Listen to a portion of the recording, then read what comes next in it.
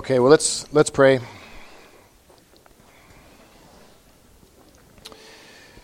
Well, Father, as always, we thank you for bringing us together safely. Lord, we're glad to be here, Lord. There's no better place to be than with the brethren and at church where we can hear your word, where we can hear God and we can sing to you and just have our minds renewed, that we would think rightly, Lord. During the week we get off, Lord, we don't think rightly, and we pray that you will just renew our spirits, Lord, renew our thinking and our minds towards you and away from the world, Lord. Just give us this grace to receive your word today, we pray in Jesus' name. Amen. Amen. Well, as always, if you want to open your Bibles to the book of Acts,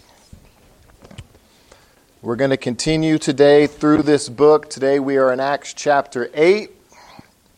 I'm entitling this lesson here, The Acts of Philip.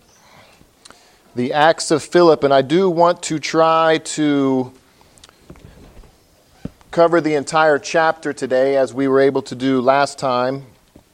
Last time we covered the entire chapter 7, as you recall, with Stephen in his sermon. And it does seem like the book of Acts, just being that it's kind of in a narrative form, that it seems to flow pretty well to cover these big chunks of text, and I think we'll be able to do the same thing today. And I think it kind of goes good with Romans. We do some high-level stuff in Acts, and then we do a deep dive into Romans afterwards. So this will just be our warm-up study. So Acts chapter 8, before getting to the Acts of Philip and all the evangelism that he's going to do in Samaria and that he's going to do with the Ethiopian eunuch, we have a couple verses here at the very beginning concerning the future apostle Saul of Tarsus. If I could go back, I should have tacked these on to the end of last time. I didn't think we were actually going to finish the whole chapter, so I didn't even really deal with these verses. But it would have been good to deal with these last time. It kind of went along with Stephen's murder. But let's look at these before we move on real quickly. The ESV gives a little subtitle here to the verse 1. It says, Saul ravages the church, which is a very good title here. And so we're picking up in verse 1. We're coming right out of the stoning of Stephen at the end of chapter 7, as you recall. And the first verse says, and Saul approved of his execution. And I already stopped right there and thought, it's kind of interesting how, if you think about the fact that Luke is a companion of the future Apostle Paul. They traveled together. They did missionary work together. If you remember, we kind of looked, I don't remember why we referenced this already, but maybe in the introduction to the book. But you have the we section of Acts where Luke starts using we went here, we went there. So we know that Luke was with the Apostle Paul on many of his journeys.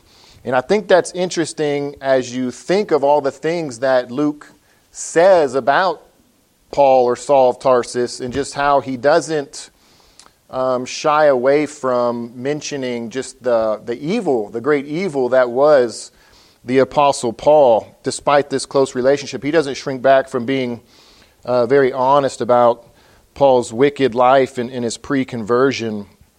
He makes sure to include the fact here that Saul was at the stoning of Stephen, that he wasn't just there, but he was basically kind of overseeing the murder of Stephen. People were laying down their cloaks as he watched over their jackets and just kind of affirmed everything that was going on with the murder of Stephen. And so to reiterate Saul's part in this murder, Luke includes here the fact that Saul is approving of this execution. And Saul wasn't just passively like standing by watching.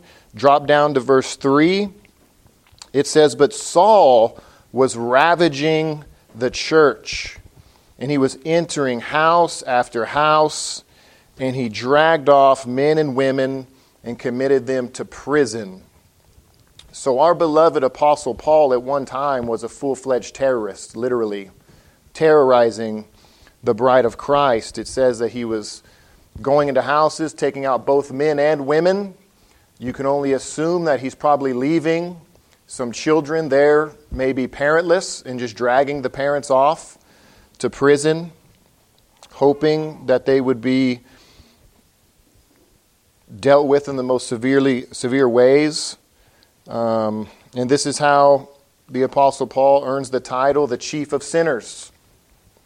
Paul, the chief of sinners. Now, we can ask the question, and Paul, I think, believes that people would ask the question, why would God save the chief of sinners?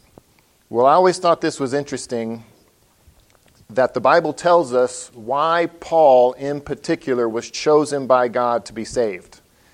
You know, we always kind of wonder, I wonder why God chose me. Like, why did God save me and not my brother who's not believing, and we grew up in the same house, same influences, same friends, I mean, everything. Why am I believing and he's not? Well, it's kind of interesting that the Bible tells us, Paul knows why he got saved. I'll read it to you, 1 Timothy 1:15. Paul himself says, "The saying is trustworthy and deserving of full acceptance, that Christ Jesus came into the world to save sinners, of whom I am the foremost. But I received mercy for this reason, that in me, as the foremost, Jesus Christ might display his perfect patience as an example to those who were to believe in him for eternal life." So, Paul was saved in God's sovereign plan to be an example. Paul was saved to be an example to sinners, and really to God saved Saul to take any excuse away from anybody who wants to say, I can't be saved because I'm too sinful. That's why this murderer, this terrorist was saved, was so that no one on Judgment Day will be able to come to God and say, I was too wicked, that's why I didn't come to Christ, I was too bad.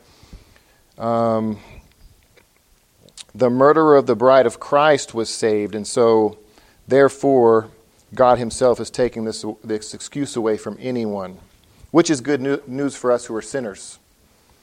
We haven't murdered Christians, right? We haven't gone that far. If God saves Christian murderers, he can save us. So that's good news for us. That's encouraging. Now, quickly back to the second half of verse 1 because I skipped it. Something else is going on here.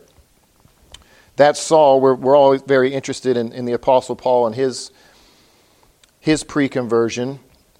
But it said here that there arose on that day a great persecution against the church in Jerusalem. And they were all scattered throughout the regions of Judea and Samaria, except the apostles. And devout men buried Stephen and made great lamentation over him. Now, I almost named this lesson, Look at What One Sermon Can Do. Right? So, Stephen preached this sermon, and as a result, there's just a list of dominoes that fell as the result of this one sermon. I think that sermon, and that day in particular, is a what could we say, like an underappreciated day in church history. So Stephen preaches this one sermon. He lays out for the Jewish nation all the ways in which they've misapplied and misused the old covenant and the law and everything that it was intended to do, and that it was supposed to be pointing them to Christ. Christ comes and they missed all the foreshadowing that was there. This final nail in the coffin, you could say, of judgment against the Jewish people, and that's given to the Jewish people through this sermon to the leadership. But on that day, you also have the ascended, the risen and ascended Christ, who's already seated on his throne in his heavenly session, as the theologians call it, where Christ is seated and reigning. He's in his heavenly session, but the Christ stands. The Son of God stands on this day to affirm and to acknowledge the faithfulness of this this Christian Stephen. And so the Christ stands on this day. So not only were the Jews finally declared guilty of covenant unfaithfulness, not only did the seated Christ arise on this day, but it says that the great persecution of the church began this day. The great persecution. The Sanhedrin had just recently crucified the leader of this movement, and now they're kind of opening the floodgates to destroy his followers, and Saul is there. Saul's ready to join in the festivities and all of that. But as with everything in God's wise providence, this persecution, this scattering of the church is really simply beginning the fulfillment of Jesus' command and his call that the church would take the gospel to all the nations. This is fulfilling originally this call that was given to Israel in the first place to bring all of the nations in. And if you look in verse 4 here, look what happens as the church is scattered. It says, "Now those who were scattered went about preaching the word." They were preaching the word. So these Christians didn't run and hide. The Christians ran and preached. That's interesting, right? You would think if you're running, you're scared, you're going to hide. But these Christians are preaching. And I reference, this is what Israel was called to do. Isaiah 49:6. It said that I will make you, speaking to Israel, a light for the nations, so that my salvation may reach the ends of the earth. And so, as with many things, what Israel failed to do, Christ through his church is accomplishing. Of course, with a little helpful prodding of persecution. They're scattering, they're preaching, they're taking the gospel to the whole world. And somehow it seems strange to kind of imagine how this plays out or how this worked, but the apostles, everybody scatters and runs, but somehow the apostles stay behind. That's kind of interesting to think. How did that work out? How did that think out? With this great persecution, how were they able to remain? I don't know if they were hiding. I don't know how they were able to all live. James will, die, and they don't all avoid the trouble. So the church is being scattered. The church is being dispersed. Now Luke is going to hone in on this one man, Philip. Philip, another of the deacons chosen from Acts chapter 6. We've seen the Acts of Stephen, now the Acts of Philip. Acts chapter 8, verse 5 is where we're at. It says in verse 5 that Philip went down to the city of Samaria and proclaimed to them the Christ. How does Luke summarize the preaching of Philip here? It says that he was proclaiming the Christ. Just like the apostle to come, Paul says that we proclaim him. And I thought, just to mix in a little application here, I thought maybe this would be a good test for your evangelism. As you're speaking to people, trying to share the good news with them, trying to share the gospel with them, just think, how would you summarize your evangelistic encounter? Are you proclaiming the Christ? Because I know for myself personally, we can get bogged down in a lot of good discussion, a lot of true discussion concerning, the fallenness of man, the sinfulness of man, the bankruptcy of an unbelieving worldview, the pointing out the foundationless philosophy of the unbeliever, these kinds of things that are all right and true and good. We can talk much about, are we proclaiming the fallenness of man, or are we proclaiming the Christ? And so maybe that's something to think about, as you're driving home and you're replaying all your discussions, that you have with folks. How could I have transitioned from all that discussion concerning man's sin and the fallenness of their thinking? But the transition is an easy one. The answer, the remedy for their sin, the remedy for their lack of foundation in truth is Jesus Christ. And so it should be a very easy transition. I think, sometimes with the frustration of just dealing with unbelievers in general, they just don't see almost any of the truth we're trying to point out to them. It gets frustrating. You try to reiterate and make points over and over and over, trying to wake them up. But what wakes them up is the preaching of Christ, not us necessarily telling them how fallen they are.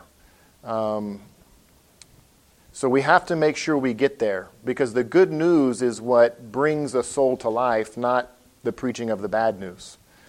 So I just thought that was interesting how Luke describes the preaching of Philip. He proclaimed to them the Christ. Now, where was Philip proclaiming? It said he's in Samaria.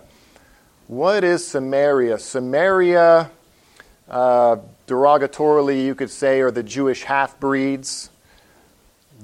In Samaria lived these Jews who had been taken away in the Assyrian captivity of northern Israel. In what year did that happen? Does anybody remember John Deese's teaching here where he drilled home for us the dates of the captivities? That's a tough one, huh? Remember, Kinsey, when John Deese came down for the wedding and I was talking to him about that sermon? I said, I've never had that teaching before. But 722 was when this captivity happened of northern Israel. And what the Assyrians did was they mixed, intermixed the races, you could say, the Assyrians and the Israelites. And now you have this half-breed, they're calling it, this people group who the Jews really kept at a distance and didn't want to accept. They worshipped on their mountain and not in Jerusalem and all of that. But this is where Philip is now proclaiming the Christ. And so we see Jesus' command to be carried out here, that command he gave from Acts 1:8. He told the disciples that you will be my witnesses in Jerusalem and in all Judea and Samaria. And I just kind of thought of something. You hear the discussion about the Great Commission, right? Who was the Great Commission given to? Was it just given to the apostles? Well, this commission here was given to the apostles, right? But who's carrying it out? The deacons, interestingly enough, right? The deacon is... So I think the command was given to the church, and the church has individuals, giftings, and roles to carry out that proclamation. But here we see one of the deacons preaching in Samaria. Okay, verse 6. Acts chapter 8, verse 6. In this section we see the reception of the preaching of the Christ.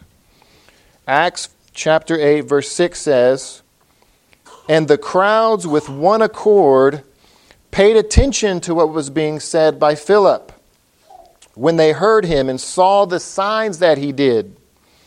For unclean spirits, crying out with a loud voice, came out of many who had them, and many who were paralyzed or lame were healed.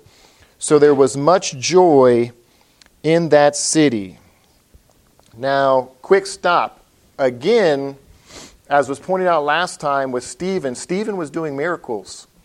The deacon was doing miracles. Here again we have Philip also performing the miraculous, and Luke explicitly mentions some of these miracles, one of which I'm going to point out now is kind of what I think is one of the scariest miracles that you could witness.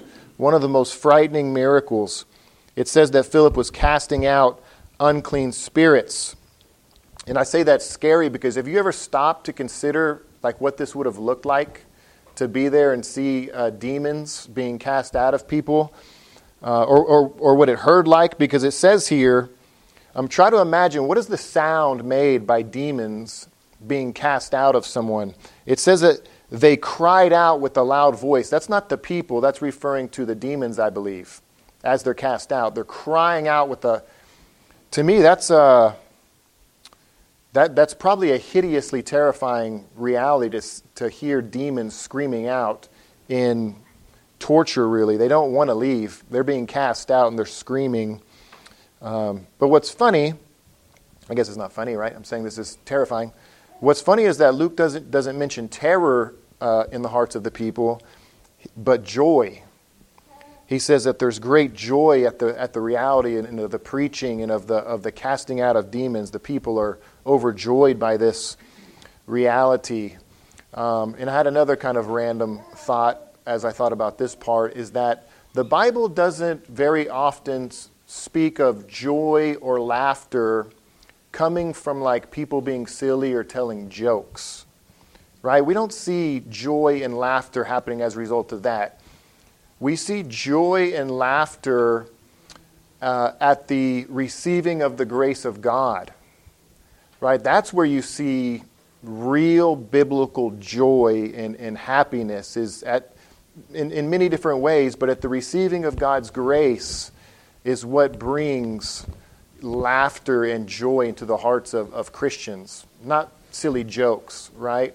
I'm pretty sure Peter told silly jokes, and I'm sure they laughed, but that the Bible doesn't take time to speak of that kind of joy. It's speaking of the joy that we get when we have the grace of God, in any of the ways that we get the grace of God. So I thought that was interesting. I mean, we watch Little House on the Prairie, right? The kids love Little House on the Prairie, and although it's a secular show, they get some things right. Because I've noticed that, you got Paul, right? He's like the quintessential dad, father figure who's very faithful to the family, works hard, loves his wife, does all these things really well. And I always notice that he's not like telling jokes and like making people laugh. And like when I see him laugh, he laughs like when everything's okay, when his family's okay, when, the family's set up or something good happens for the farm or things like that. Like that brings him joy, not like silliness. It's just different, right? I mean, you watch sitcoms now, they just laugh at the silly jokes they tell, right? But the family can be a disaster, but they're still laughing. I just think I think they got that right, in other words. But that's kind of interesting. So let's move on here to verse 9 and Simon the magician, as he's called. Verse 9 says, there was a man named Simon who had previously practiced magic in the city. And he amazed the people of Samaria, saying that he himself was somebody great. He said this about himself. Verse 10, they all paid attention to him, from the least to the greatest, saying, this man is the power of God that is called great. And they paid attention to him because for a long time he had amazed them with his magic. So Philip's preaching in Samaria, and in Samaria is this man Simon the magician. And the commentators kind of debate. They kind of go back and forth on whether, how would we say it, like Simon's an actual magician, like doing what we would say is like demonically empowered magic. Like the kind of magic. Casey mentioned the book of Exodus, right? So you had the magician, the Pharaoh's magicians able to throw down staffs and turn them into snakes. Like how in the world? That's real magic, real demonically empowered magic. Or was Simon just like knew some sleight of hand tricks and people were like, wow, how'd you pull that mina out of my ear or something like that? My assumption is, right, because it's talking about the demonic, it's talking about demons being active and being cast out. My assumption is this is legitimate demonically empowered magic that this guy's able to do. It says people were amazed for a long time. This wasn't just a little trick here or there. Now, you have a big, in verse 12, it says, but when they believed Philip, as he preached the good news about the kingdom of God in the name of Jesus Christ, they were baptized, both men and women. I heard one brother mention, just on a side note, that how another aspect of why the new covenant's better than the old covenant is that both men and women get to take the covenant sign. Everyone's baptized, men and women. Circumcision, old covenant sign, just the men. But now the women get to partake in the covenant sign. It says they were both baptized. It says, verse 13, even Simon himself believed. Simon the magician. And after being baptized, he continued with Philip. And seeing signs and great miracles performed, he was amazed. he was amazed. So even the power of God that is called great, he was amazed at the things that Philip was able to do. And it says he even believed enough to be baptized. And not just enough to be baptized, but he actually followed Philip. He became a disciple of Philip. Now everybody knew this guy. Everybody knew Simon the magician. And everyone rejoices when a celebrity is converted, don't they? It's a big deal. And we'll come back to Simon here in just a second. But needless to say, Simon the magician is going to pull a Kanye on Philip here. Get everybody's hopes up. So let's kind of pan out for a moment. The bigger picture is in verse 14. The bigger picture is, now when the apostles at Jerusalem heard that Samaria had received the word of God, they sent to them Peter and John, who came down and prayed for them that they might receive the Holy Spirit. For he had not yet fallen on any of them, but they had only been baptized in the name of the Lord Jesus. Then they laid their hands on them, and they received the Holy Spirit. Now, what is so significant about a Samaritan or the Samaritans in general receiving the Word of God, believing the Word of God, being baptized? What's the significance of that would necessitate the apostles themselves leaving Jerusalem, Peter and John, it says, and they're going to make that trip, that 30-mile trip into Samaritan territory to see all this? Well, I kind of mentioned it before. For the Samaritans, if you remember who the Samaritans are, they were like those half-breeds that weren't really, they were kept at an arm's length by the Jews. For them to believe the gospel, for them to be accepting the Christ is a huge deal for the Jews. This would have been a huge deal. You remember the discussion with Jesus and the Samaritan woman at the well, right? And then this whole debate about where are we supposed to worship, who's right. There was a dividing line between Samaritan worship and the Jewish understanding of where worship was to take place. And so the Samaritans are believing the gospel, and the apostles are sent to confirm this, to confirm it and to affirm it, to see if the Samaritans are indeed worshiping in spirit and in truth. Now, a lot of people have the question here about this delayed reception of the Spirit of God following on these believers. I mean, they believed, it said, they've been baptized, but they didn't. It says that the Spirit of God had not fallen on them. So why this delay? Why the delay of the Spirit falling on the Samaritan believers? Well, I say first and foremost, I always kind of establish the fact that I don't believe that this means that the Spirit was in no way present prior to this outward manifestation. I believe the Bible teaches that it's because of the Spirit of God that you do believe in the first place. So if the Samaritans are believing, they're believing because the Spirit of God was active and bringing conviction and bringing spiritual life so that they could believe. So just reiterating the reality of the Spirit being at work at conversion, I just referenced Ephesians 1:13 where it says there, in Him you also, when you heard the word of truth, the gospel of your salvation, and believed in Him, you were sealed with the Holy Spirit of promise. So you believe you believe the gospel, you have the Spirit of God. So why the delay then?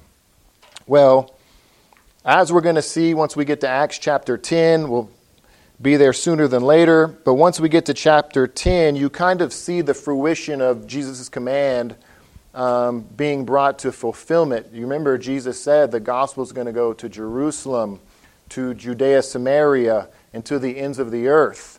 And we see at every point as that is being fulfilled, you see the Spirit being poured out in confirmation and affirmation that the Spirit is in fact really present and that these converts in these other areas really are happening. If you think back to Acts chapter 2, where you have this outward manifestation in the first place, the gospel is being preached in Jerusalem, and the Spirit falls, right? And you have the speaking of tongues. Here in Acts chapter 8, as the Spirit goes to Samaria, you have what I'm assuming is the tongues is taking place here, although it doesn't say, but somehow Simon the magician, he sees something happen when the apostles lay their hands on these guys, and he says, I want that miraculous ability. I'm assuming it's tongues happening here as well. And then once the gospel goes to Cornelius in Acts chapter 10, this Gentile soldier, then the Spirit falls again and you see the tongues occur again. In all of these situations, the apostles, they're all there confirming and affirming that the Spirit is in fact working in these people groups. And so that's why I think the apostles are sent to affirm that the Spirit of God is present in these believers, even in these Samaritan believers. So we are in Acts chapter 8. We're going back to verse 18 now. Acts chapter 8, verse 18. We're going back to Simon. Verse 18 says, Now when Simon saw that the Spirit was given through the laying on of the apostles' hands, which is why I was saying he saw something, I'm presuming it's tongues. It says, Simon offered them money, saying, Give me this power also, so that anyone on whom I lay my hands may receive the Holy Spirit.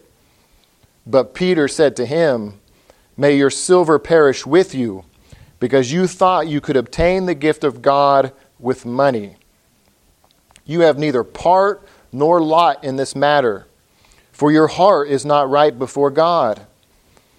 Repent, therefore, of this wickedness of yours, and pray to the Lord that, if possible, the intent of your heart may be forgiven you. For I see that you are in the gall of bitterness and in the bond of iniquity. And Simon answered, Pray for me to the Lord, that nothing of what you have said may come upon me. Now when they had testified and spoken the word of the Lord, they returned to Jerusalem, preaching the gospel to many villages of the Samaritans. So I read a big chunk there, but to kind of summarize, Simon the magician becomes Simon the false convert very quickly.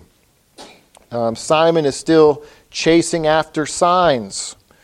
He still doesn't understand that it's grace through faith, not grace through money. And Peter here has the strongest of rebukes. I mean, this is a lengthy rebuke here. It was multiple verses. He has the strongest of rebukes for this kind of error.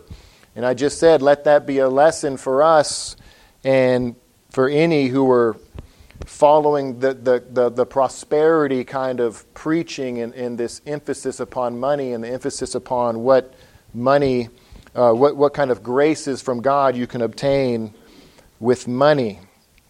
Now, I don't know who caught this or not, but did anybody notice here this kind of terrifying hat tip to the sovereignty of God's grace and Peter's rebuke?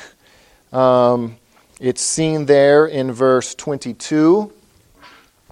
Peter said, Repent therefore of this wickedness of yours and pray to the Lord that, if possible, the intent of your heart may be forgiven you. Why would he say, if possible, the intent of your heart may be forgiven you?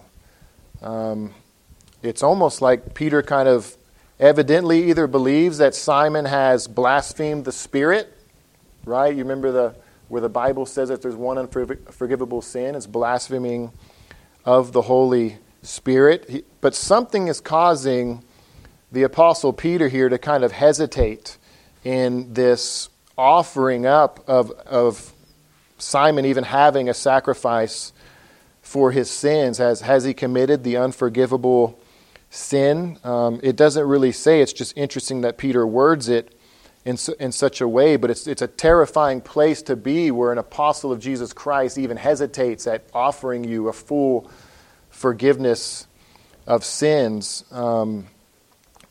I just put in big brackets here, the lesson being, don't play with apostasy. Don't play with apostasy. I know Kenzie's going to get to Hebrews chapter 6, but Hebrews chapter 6 has some of the most terrifying verses in all of the Bible. I typed them out here. I'll just read it to you. Hebrews chapter 6, verse 4, it says there, For it is impossible it's impossible in the case of those who have once been enlightened, who have tasted the heavenly gift, who have shared in the Holy Spirit, who have tasted the goodness of the Word of God and the powers of the age to come, and then who have fallen away, to restore them again to repentance, since they have crucified once again the Son of God to their own harm and have held him up to contempt. That's a real situation, obviously, for some people. Who do we know how do we know if somebody has gone so far as to commit that? I don't know, but the point is, don't play with apostasy. Don't even get close. And I just thought how, I think this warning is especially applicable to people who have spent time in churches like ours where there is so much truth, where there is so much enlightening going on, where there's so much tasting of the Word of God, right? We have so much word. If you turn away from the gospel at this point, you're turning away from everything that there is to be offered to you, right? You can kind of understand in a lot of churches where the teaching is not accurate, it's just inconsistent. There's a lot of, it's just not held together well, and you can have misunderstandings as a result. But in kind of our stream of doctrine, we've systematized a lot. I mean, we have the faith well put together and well understood, and once you've been given that and you reject that, what else could this be referring to, right? Than people who have had the faith given to them and they reject that, you're crucifying Christ again at that point. So I just thought, who would this apply to any more than to people like us who have tasted the goodness of the Word of God as we have? But that's a terrifying place to be. But maybe let's end on a high note versus talking about those who can't be brought back to repentance. Verse 26. Let's move on in the Acts of Philip. Everybody loves this section of Scripture with the Ethiopian eunuch. I say everybody loves it. Some Presbyterians and people who baptize their babies don't love this section, but us Baptists love it. Verse 26. It says, "Now an angel of the Lord said to Philip, 'Rise and go towards the south to the road that goes down from Jerusalem to Gaza. This is a desert place.' And he rose and went. And there was an Ethiopian, a eunuch, a court official of Candace, queen of the Ethiopians, who was in charge of all her treasure. He had come to Jerusalem to worship and was returning, seated in his chariot, and he was reading the prophet Isaiah." Now this is an interesting scene. First of all, we have an angel who gives this direct game plan, this direct order to Philip on where his next evangelism encounter is going to take place. And Philip responds immediately. The angel says, "Go." He arises and goes, no questions asked. That's a good example for us. But who is Philip directed to? It says he's directed to this Ethiopian who's a eunuch. A eunuch, and for those who don't know, eunuchs were those who were emasculated, who were castrated to sort of be a better fit for servitude. The idea kind of being that you have this humbled physical state that's going to lead to a more humbled kind of personality, demeanor. It's going to lack all the stumbling blocks of sexual desire. You'll probably be less prone to aggression, things like this. But despite the physical reality being present in this man, he's actually attained and achieved a very high ranking in the Ethiopian court. It says he was in charge of all of the queen's treasury, of Candace's treasure. Now, I just put this note here because I learned something, and I think I'd heard it again, but I forgot it. I always think Candace is the queen's name. Candace is actually the title, like queen. Candace is so they were all Candace, all the queens of Ethiopia. It's not her name. It's not a proper noun. It's a title. But this man was highly trusted for sure because he was given watch over all her money. He's given freedom here to travel to Jerusalem. He has this chariot surely to be this luxurious chariot to travel to Jerusalem to worship Yahweh. He's a God-fearer. He's a Gentile believer in Yahweh. He has all this great wealth at his disposal. He's actually apparently able to purchase, probably as he gets to Jerusalem, a scroll of Isaiah. And I know this comes up from time to time, but I'm just saying that's extraordinarily. This guy must have been wealthy to have the word, to be able to. I mean, have you ever seen the Isaiah scroll that was found in the Dead Sea scrolls? I mean, to have somebody hand write out something like that for you and you able to purchase that would have been very, very costly. But this man apparently has a scroll of the prophet Isaiah for his personal study. And it says he's reading it as he goes. Verse 29. So first the angel spoke to Philip and said, go. Now verse 29 says, the Spirit said to Philip, go over and join this chariot. So Philip ran to him and heard him reading Isaiah the prophet. And he asked him, do you understand what you're reading? And he said, how can I, unless someone guides me? So the eunuch isn't only physically humble. Apparently, this is a very spiritually humble man. He very quickly looks for help in understanding the Word of God. How can I understand this unless somebody helps me, unless somebody teaches me? And Philip is ready to do that. So it says he invited Philip to come up and sit with him. Now the passage of the scripture that he was reading was this. Like a sheep he was led to the slaughter, and like a lamb before its shearers is silent, so he opens not his mouth. In his humiliation justice was denied him. Who can describe his generation? For his life is taken away from the earth. And the eunuch said to Philip, about whom, I ask you, does the prophet say these things? About himself or about someone else? That's a good question. That's actually a difficult question when you're reading through the servant section in Isaiah. Is it talking about Israel? Is it talking about the servant? Or who is this servant that it's speaking of? That's a good question. It says Philip's answer in verse 35, then Philip opened his mouth, and beginning with this scripture, he told him the good news about Jesus. Now, what chapter of Isaiah was the Ethiopian eunuch reading there? Isaiah 53, which, if you're an evangelist and you're getting sent to evangelize somebody, what a better text, right? What an easier... This could be a lot harder text that this guy could have been reading, but the Spirit graciously has him providentially reading Isaiah 53, that is explicitly talking about the death of Jesus, the crucifixion of Jesus Christ 700 years before Jesus was even come into the world. Isaiah 53, that famous text, he was pierced for our transgressions. All of that.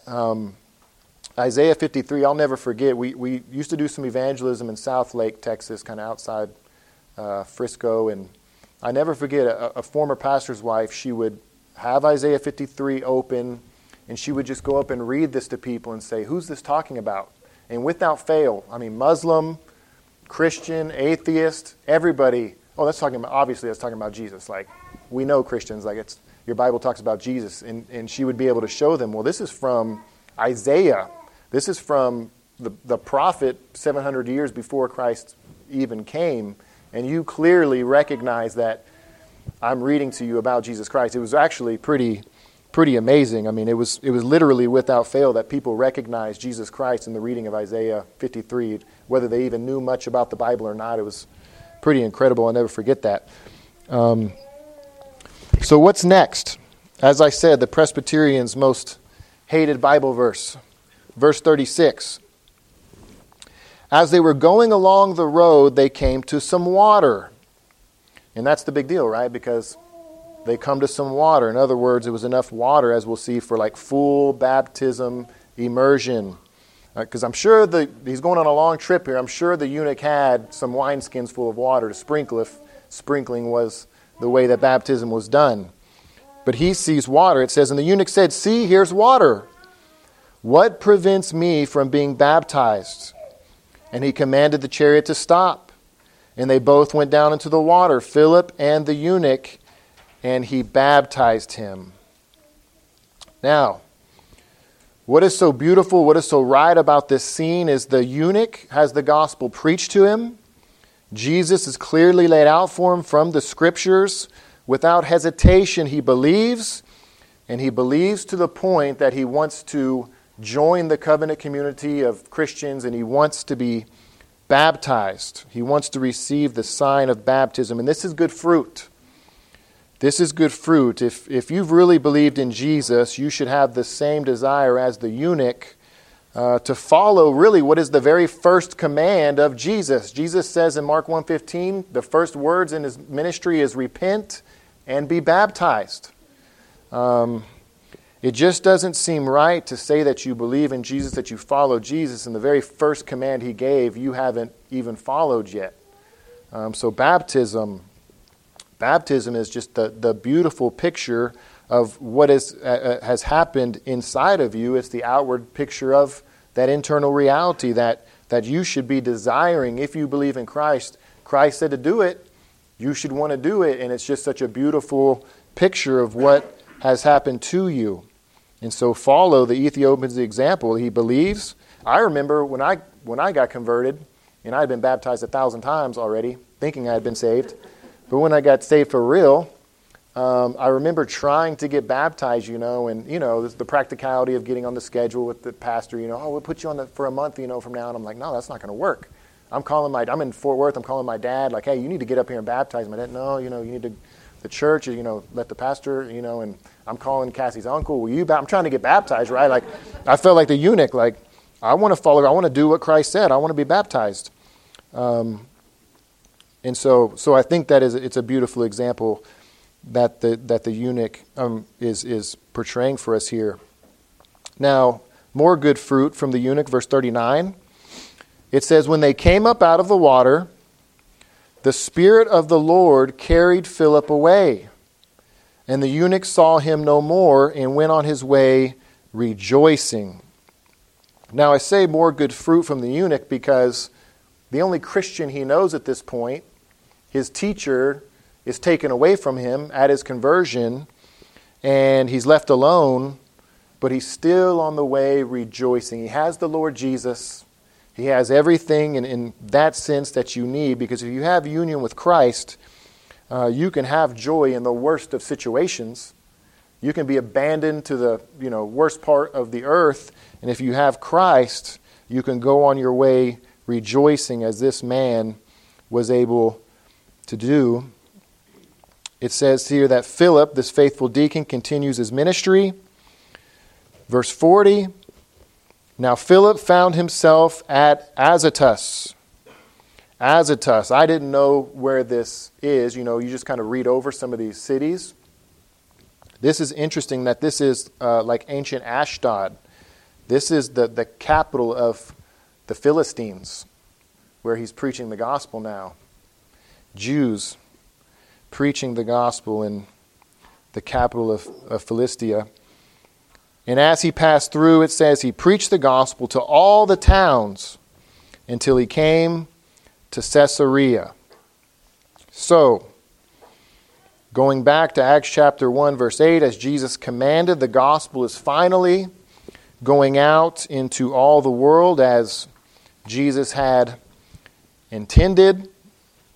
And we should be very thankful that it did, because the gospel found its way all the way to the other side of the planet, and we were able to hear it, and we were able to believe it, and we were able to be baptized, and we were able to follow the Lord Jesus just as these folks were able to, and we were able to be saved because the gospel went out as a result of the persecution that started with the stoning of Stephen. That's why I was going to name the Sunday school, look what one sermon did.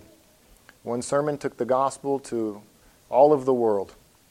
So praise the Lord. Let's pray. Well, Father, we're not thankful as we should be, but Lord, we just praise your name right now for saving us. We thank you, God, for bringing the gospel to us. We thank you that in your good grace, Lord, you've chosen.